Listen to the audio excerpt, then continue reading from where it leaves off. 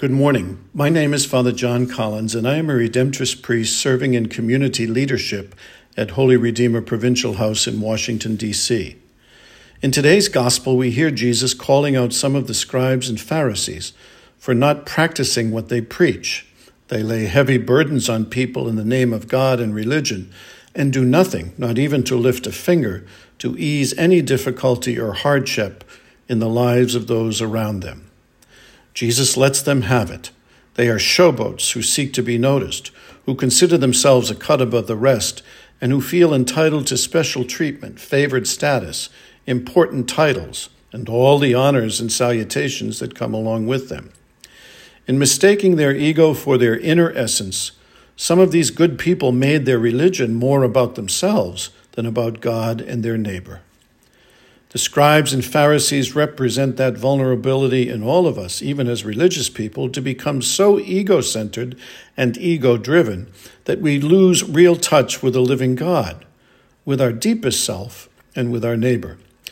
In taking them to task for their arrogance, pride, and self-exalting ways, Jesus is calling all of us, his disciples today, to follow his way of humility and service in order to encounter God and to enjoy a fullness of life from both the within of our innermost being and the without of our life's experiences and journey. Jesus' humility was grounded in his union with the Father and in his revealing and doing the will of the one who sent him, his Abba. He shunned pretense, pretext, power, and position to be really and truly present, with gentleness, kindness, compassion, mercy, and love toward anyone and to everyone who turned to him or to whom he may have turned. He came to serve and not to be served, or to lay heavy burdens on anyone, but to bring each and every one into the experience of their dignity as one beloved and gifted by God.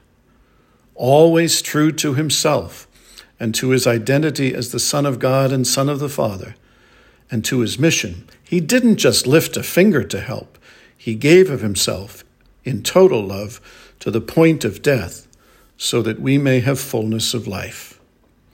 Self-righteousness and self-centeredness easily rob us of grace, of seeing and being ourselves first and foremost as the beloved of God, blessed, beautiful, yes, broken, but always graced by the Holy Spirit. Robs us of seeing people, those near and dear and everywhere, as gifts of God and a summons to relationship and community, and robbing us of even enjoying the beauty and blessings of nature, creation, and civilization as expressions of God's love. Think about it. If life becomes all about me, if I think I know everything and have all the answers, if I become the be-all and end-all of my life, how can I really go deeper and higher into the experience of God, in whose image and likeness I have been created? How will I be able to truly experience myself as beloved of this God, whose love is graciously given, not earned, or to which I'm entitled, who is truly the center of my being? How will I be able to enjoy the wonder of all creation more fully as proclamation of the wonder and beauty of God, and not just there for my convenience and taking? As a people of faith, we turn to Christ, through whom Scripture tells us we live, move, and have our being. In Christ, we come to know and experience the deepest truth about ourselves, that we are the beloved of God, human beings and persons of intrinsic worth and dignity, without question and beyond reproach, notwithstanding and even in the midst of our incompleteness. In being rooted and grounded in him and ever open to his Spirit, we will know ourselves loved, have the freedom to serve with love and to enjoy life and people, and the trust to let God take the lead in our lives.